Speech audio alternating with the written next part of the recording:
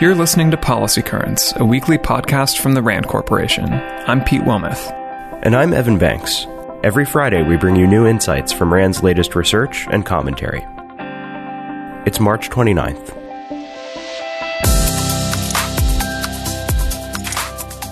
After nearly 2 years of investigation, Special Counsel Robert Mueller submitted his report to Attorney General William Barr last Friday.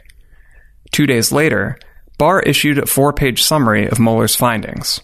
Since then, there have been many conversations and debates, but one underlying fact has been missing from much of the discussion.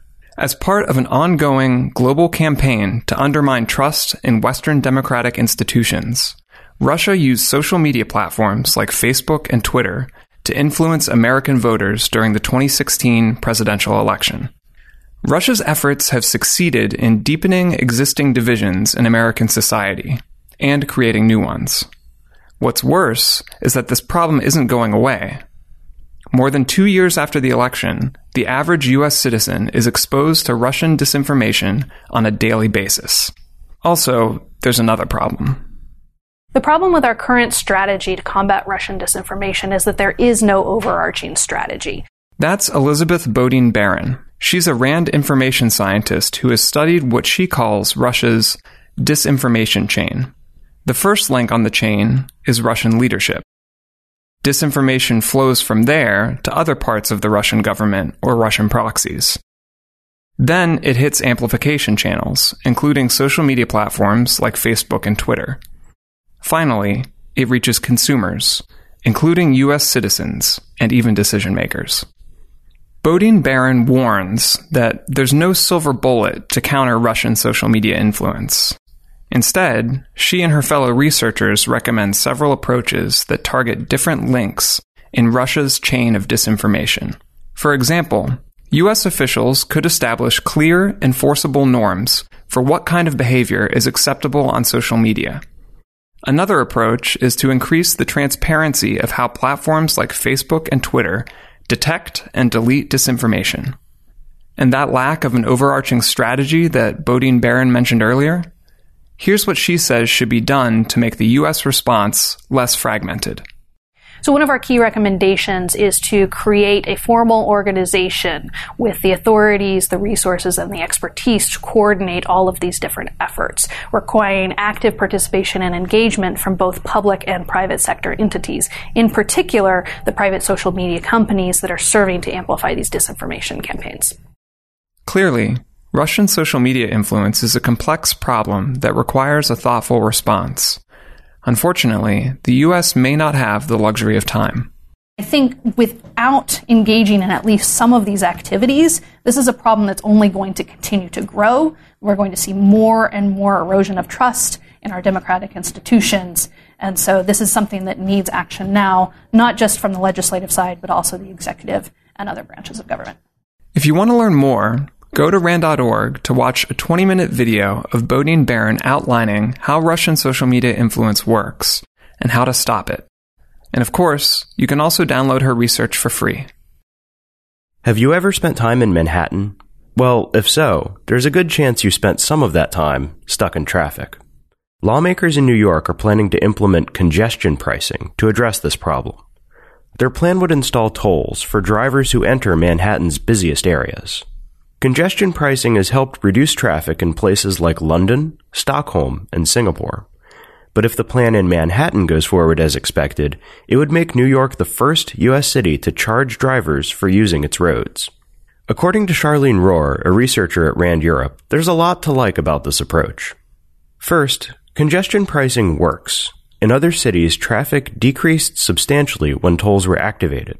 When the tolls were turned off, so to speak, traffic levels increased to almost, but not quite, where they were before.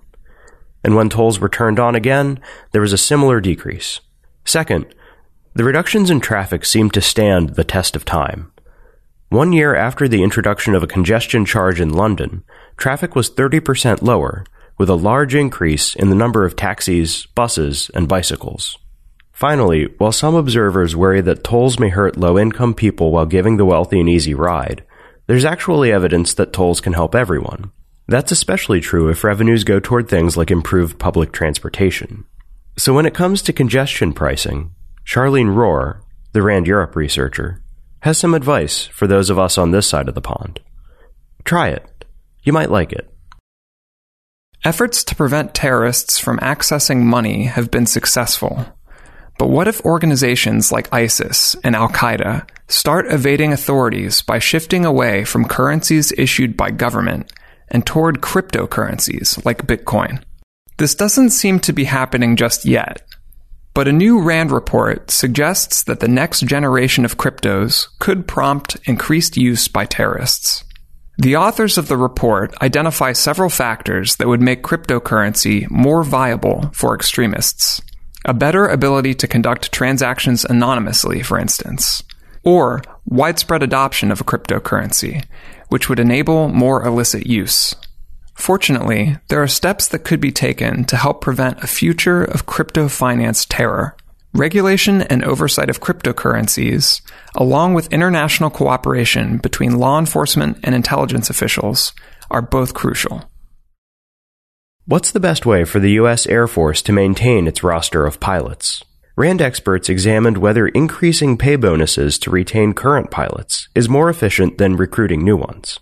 The researchers found that training new aviators is quite expensive.